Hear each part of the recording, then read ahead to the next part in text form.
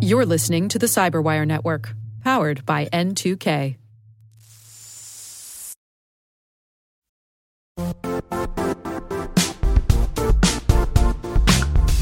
The IT world used to be simpler.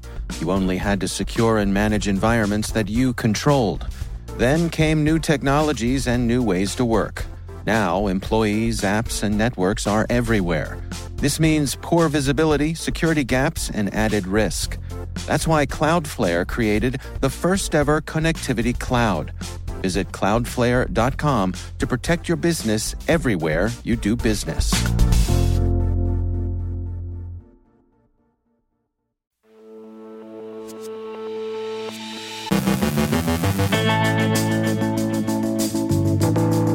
Black matter continues to make a nuisance of itself on a large scale. The U.S. is woofing about taking action against ransomware, and Treasury has sanctioned a rogue cryptocurrency exchange, but some advocate stronger measures. Where did all those Ukrainian cybercriminal chat platforms go? A warning of the censor mode in some Chinese-manufactured smartphones. Caleb Barlow shares thoughts on CMMC certification. Our guest is Kevin Jones of Versec with reactions to the White House Cybersecurity Summit. And hey, no, really, Apple is not celebrating the iPhone 13 by giving away a stash of Bitcoin.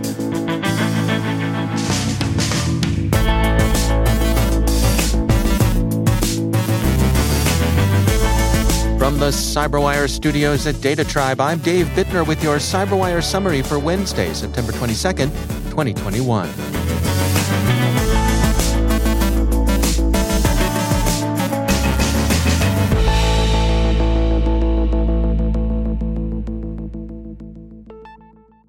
The Black Matter ransomware privateers are currently active against several targets worldwide, computing says.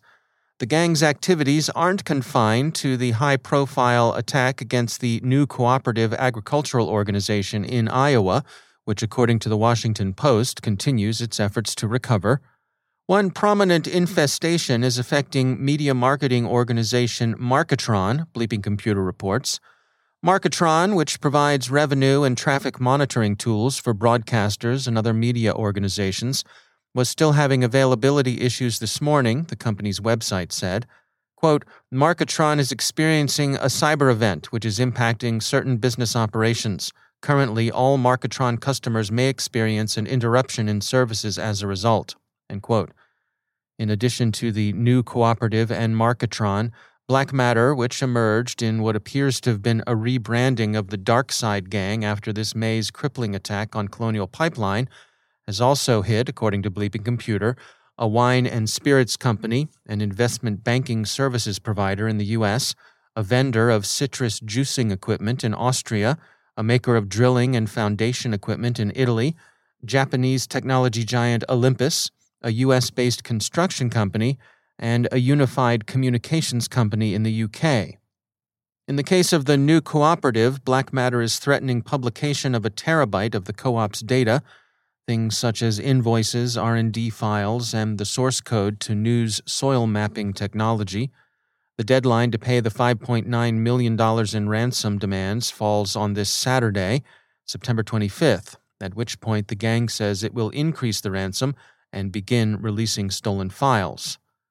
New Cooperative has clearly been affected by the incident, but it's not entirely clear how compromise of the sorts of data listed in reports on the attack would cripple food production and distribution, especially since the co-op doesn't dominate Midwestern U.S. agriculture.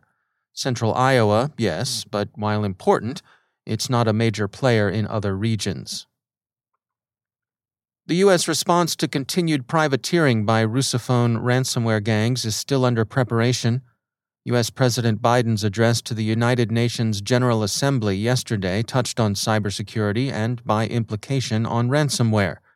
The president expressed a commitment to building international norms in cyberspace, while also asserting that, quote, we reserve the right to respond decisively to cyber attacks that threaten our people, our allies, or our interests, end quote. C-SPAN has the president's remarks. We're hardening our critical infrastructure against cyber attacks, disrupting ransomware networks, and working to establish clear rules of the road for all nations as it relates to cyberspace. We reserve the right to respond decisively to cyber attacks that threaten our people, our allies, or our interests. That's President Biden at the United Nations as recorded by C-SPAN. Diplomacy and better security cooperation only go so far, and presumably naming and shaming the organizations and individuals behind the keyboards in such attacks will only go so far. The Treasury Department's sanctions against the Russian cryptocurrency exchange Suex for its role in laundering ransom payments suggest the direction sanctions are likely to take, and Treasury's action has met with generally positive notices from the cybersecurity sector. But there's a school of thought that these measures are, effectively at this point, half measures at best. Along these lines, a New York Times op-ed this week by Silverado Policy Accelerator Chairman Dmitry Alperovitch argued that response to ransomware needs to become a lot more vigorous and assertive than it has been. Diplomatic leverage seems to have had little effect on Russian policy, where the gangs that operate at the sufferance of the authorities have continued to operate at an accelerated pace since the U.S. talked tough to Russia earlier this year. And the gangs that operate from Iran and North Korea, while smaller than the Russian privateers, are even less susceptible to influence by U.S. diplomatic pressure than are the Russian groups. Both countries are already heavily sanctioned, and further measures of this kind only amount to making the metaphorical rubble jump. Alperovitch sees the successful cyber offensive task force Ares prosecuted against ISIS as a model for how to dismantle a hostile cyber infrastructure. Quote, "The United States should build off the model used by Task Force Ares, targeting ransomware criminals' technical and financial infrastructure. Such a campaign could reveal personal details about the perpetrators, take down the ransom payment servers they are using to conduct operations, seize their cryptocurrency wallets, and perhaps even introduce subtle bugs into their code that enable victims to unlock their data without paying a ransom." End quote. Whatever might be done against them, the ransomware gangs have been very active recently. Security firm Positive Technologies wrote in their Threatscape report for the second quarter of 2021 out this morning that, quote, "The number of ransomware attacks reached stratospheric levels, accounting for 69% of all attacks involving malware." End quote. Industrial and governmental targets were especially favored, and the retail sector saw a shift away from carding attacks to ransomware, which Positive Technologies interprets as a sign that the criminals are after a faster payout. While the Russian underworld draws the most attention, other criminal subcultures are, of course, to be found. We heard yesterday about the Camorra-linked gangsters Europol rounded up in Spain and Italy this week. Today, Digital Shadows released a look at the Ukrainian cyber underworld. A lot of the Ukrainian language fora, once well known in the carding criminal subsector, have gone out of business. So what are those hoods up to nowadays in Ukraine? Apparently, they're concentrating on bulletproof hosting, where Ukraine-based is said to be a mark of quality and security. There's also a lot of participation by Ukrainian speakers in Russophone chat rooms. Digital Shadows describes the two languages as related but not mutually intelligible. Others might dispute this claim about mutual intelligibility. Our linguistics desk says that maybe mutually intelligible but easily distinguishable would be nearer the mark. In any case, the Russians don't generally give their Ukrainian neighbors a good welcome in their chats, and they commonly ridicule the Ukrainian language, dismissing it as not up to dealing with the nuances of coding and hacking. It's like Heidegger pronouncing that philosophy could only be done in German or Greek, French and especially English being not all the thing. Still, ethno-linguistic friction aside, Ukrainian hoods can bucket along in Russian criminal fora. One advantage of working on the Russian side is that the Ukrainian government, unlike the Russian security organs, isn't really in bed with the cyber criminals and cooperates with international partners in cyber law enforcement. An audit by Lithuania's Defense Ministry of 3 Chinese-manufactured smartphones found security issues with 2 of them, the Huawei P40 5G and the Xiaomi Mi 10T 5G. The ministry recommended that users avoid the devices. Quote, Automated sending of messages and its concealment by means of software pose potential threats to the security of the devices and personal data. In this way, without the user's knowledge, device data can be collected and transmitted to remote servers." End quote. The Xiaomi phone had a particularly intrusive censorship mode, the record reports, which could detect and censor content based on keywords it found there. Censorship mode could be enabled remotely without the user's knowledge or consent. The audit found no security issues with the third device tested, the OnePlus 8T 5G. And finally, Zscaler has observed a surge in scams surrounding the iPhone 13 launch. As is so often the case, the grifters' come-on is a bogus cryptocurrency giveaway. Apple have allocated a total of 1,000 Bitcoin to be given away. Learn how to participate, and don't miss out on your chance to get some. It's always an advance fee scam. Deposit an amount in the proper wallet, and you'll be repaid a big stack of altcoin.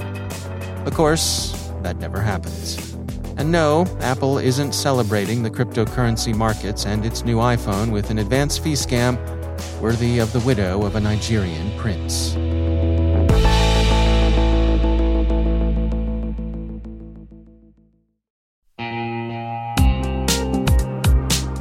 Managing the requirements for modern security programs is increasingly challenging and time-consuming.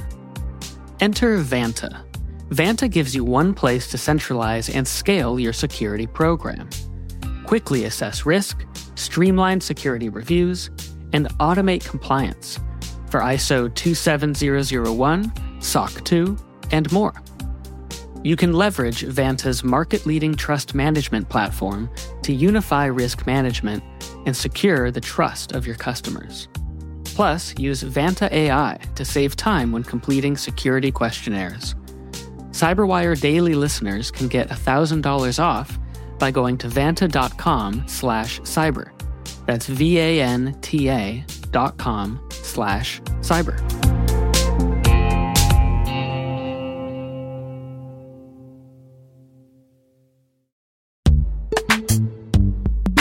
In the dynamic world of enterprise security, identity architects and IT leaders face a major challenge. Growth by repeated acquisitions multiplies the complexity of everything. Multiple IDPs, MFA providers, policy engines that all need to coexist. This can lead to fragmented user identities and policies that create security vulnerabilities and add access friction. Strata Identity solves this. Now you can decommission unneeded IDPs and consolidate the ones you'd like to keep without rewriting apps or disrupting users, engineers, and app owners. Plus, Strata's modular architecture makes it easy to integrate with any identity provider without manual maintenance and coding. Join the ranks of cybersecurity leaders using identity orchestration. Visit strata.io/cyberwire, share your top identity security priorities, and receive a pair of complimentary AirPods Pro. Offer valid for organizations with over 5,000 employees. Step into a new era of identity management at strata.io/cyberwire.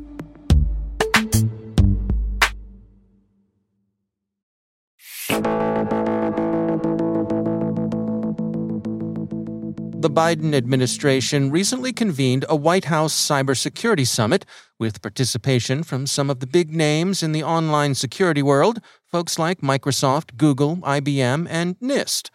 Kevin Jones is VP of Public Sector for Versec, developers of software runtime security products. I checked in with him for reactions to the event. Honestly, I was encouraged. And the reason for that is because this public-private cooperation to solve this cyber problem is desperately needed. And even if it didn't include the little guys like us, included some of the big names in tech that candidly have an opportunity to right the ship. So I think that this dialogue is imperative. We can't turn the Queen Mary on a dime. Neither can we solve this cyber crisis. And that's exactly what it is a crisis overnight. And so I think that's a really good step in the right direction.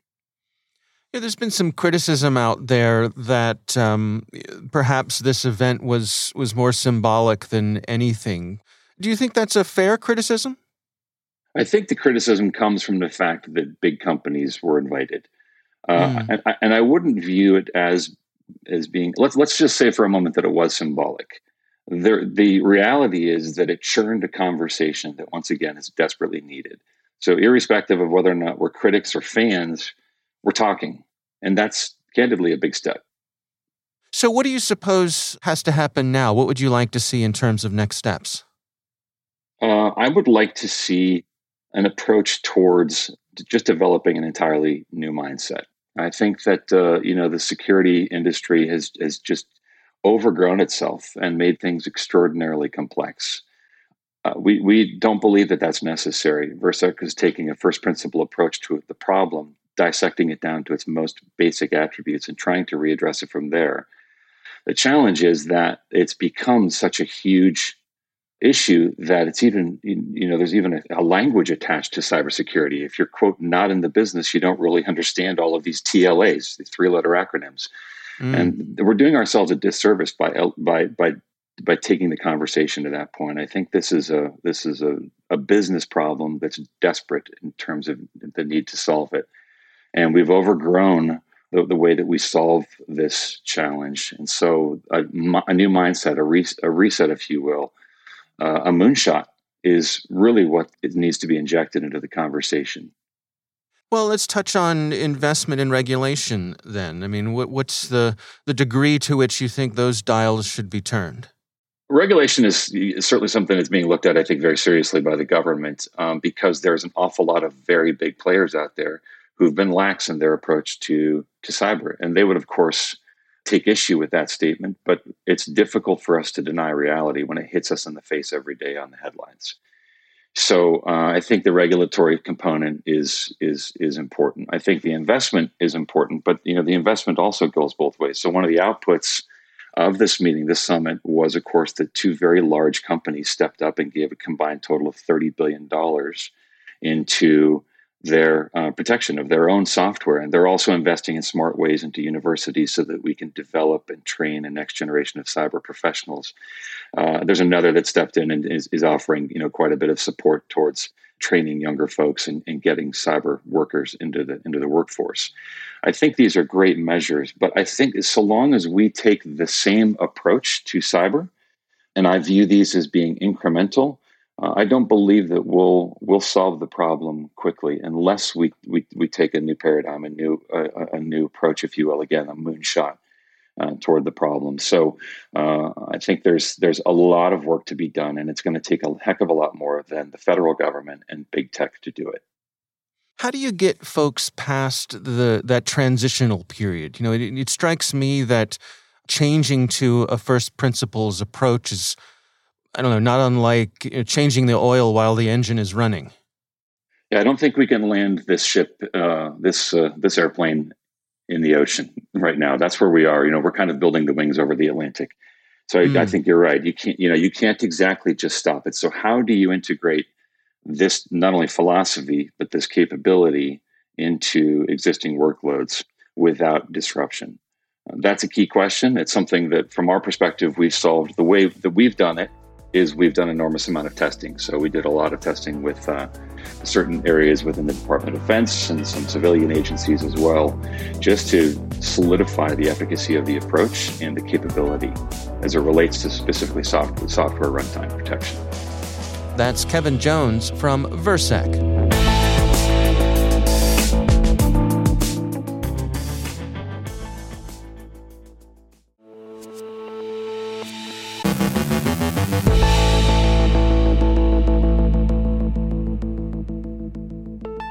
And joining me once again is Caleb Barlow. He is the CEO at Synergistech. Caleb, it's always great to have you back. You and I were recently talking about CMMC and some of the things when it comes to documentation that goes with that. One of the things that we mentioned was how this sort of ties into the NIST cybersecurity framework. And I wanted to use that as a launching point for our conversation today. How does NIST play into this, and how does CMMC sort of take it to the next level? Okay, so I'm not going to get into government speak. A lot of the audience here isn't coming from kind of the defense industrial base. But DIBS suppliers for years have needed to comply with various regulations that, if you really look at the DNA, are effectively extensions on top of the NIST cybersecurity framework, which is pervasively used across the industry. And I think everybody really loves the NIST CFFs because it was developed by industry. Well, what the US government has done is they're stretching their muscles using their procurement power to drive their suppliers that touch controlled unclassified information to take it to the next level. And I think there's something that everybody ought to pay attention to in this. So first of all, if the US government, which has 300,000 suppliers, is going to require their folks to kind of step it up, all those suppliers are going to look at their suppliers and go, hey, we're doing this. Why aren't you doing this? And it's highly likely that this or some future variant of it probably gets passed on down the road. And guess what? That's exactly what the US government is trying to do. Power to it, right? It's a great way to drive better cybersecurity defenses is to use their purchasing power. Well, the cool part about this is because its DNA is very much linked to those underpinnings coming from NIST, if you're using, let's say, the NIST CSF, ignore the fact that maybe you don't touch controlled unclassified information. But let's start to dig into, can you up your game on documentation? Can you up your game on some of these capabilities? Can you up your game on how you assess it? And all of those things are things that the CMMC starts to cover. So for example, in the past, you might have asked questions like, do you have multi-factor authentication, right? Well, you might have pen tested it to see if it really works. Now you say, actually, show me the policy that says I need to have multi-factor authentication. And then show me what systems it's on by showing me the logs and attempting to log in. So it's not only saying, okay, hey, we have multi-factor authentication, and a traditional assessment would say, oh, okay, check and move on. You're saying, oh, prove it to me. Okay. Show me the exception list. Show me the onboarding policy for a new application that shows how you add multi-factor authentication in. Show me the budgeting process where you carve out the budget for this and how you're maybe ramping that budget up over time. Show me who's responsible. Show me who their backup is. So all of these policies and procedures start to get more robust with CMMC. And here's the other cool thing. Anything you inherit with CMMC, so let's say you've outsourced your IT to a cloud provider, you need to then inherit their policies and practices for what they run for you.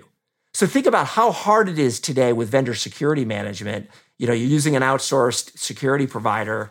What are your policies and procedures? Oh, well, we talk about our SLAs. We don't share that. Well, with CMMC, you have to. So it's a great tool to not only up your own game, but to start thinking of your downstream suppliers and how you learn more about what they're doing and your expectations from them. Let's say I am one of those downstream suppliers. Is it in my best interest, dare I say, is it a competitive advantage for me to come back to my customers and say, listen, we are doing this voluntarily. We're being proactive about this. We are adopting the things that go into CMMC, even though technically we might not have to, but we feel this is going to make life easier for everybody by being on board, and we're way ahead of our competition on this. Is that a good way of thinking about it? Well, interestingly enough, that's the bet I'm making with my own business, right? So, we have two business units. We have Redspin, and then we have Synergistic, which is more on the healthcare side. We only needed to do this for our Redspin business because that's the part of our business that does government work. And when I started looking at it, our team said, we should be doing all this anyway. Like there's nothing in here that we didn't think we weren't already doing. So we finally made a decision and said, you know what? We're just going all in. We're going to do it across the entire business. Now, only one portion of that next needs to actually get assessed by the government. But why not do it across the board? And it has already shown benefit. Because all of our customers ask us, hey, how do you handle this? How do you handle that? And rather than giving them some flimsy document that's a little checklist of the things we do, like, here's the binder. Here's how we do this. And we can pretty much guarantee you we follow every step in the binder. That has completely changed the conversation with our clients because oh, okay, you guys clearly have your act together. by the way, can you help us do this kind of documentation of what we're doing? So yeah, I think it has a huge benefit. And again, if you really think of the motivations of the federal government in this, they not only need to secure the defense industrial base, but this is a great way to change behavior across the private sector in a way that's a little more positive than driving down a required regulation over private companies. Yeah.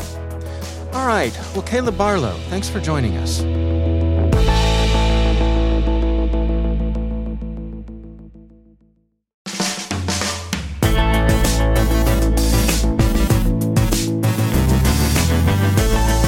And that's the Cyberwire. For links to all of today's stories, check out our daily briefing at thecyberwire.com. The Cyberwire podcast is proudly produced in Maryland out of the startup studios of Data Tribe, where they're co-building the next generation of cybersecurity teams and technologies. Our amazing Cyberwire team is Elliot Peltzman, Trey Hester, Brandon Karp, Puru Prakash, Justin Sabi, Tim Nodar, Joe Kerrigan, Carol Terrio, Ben Yellen, Nick Valecki, Gina Johnson, Bennett Moe, Chris Russell, John Petrick, Jennifer Iben, Rick Howard, Peter Kilpie, and I'm Dave Bittner. Thanks for listening. We'll see you back here tomorrow.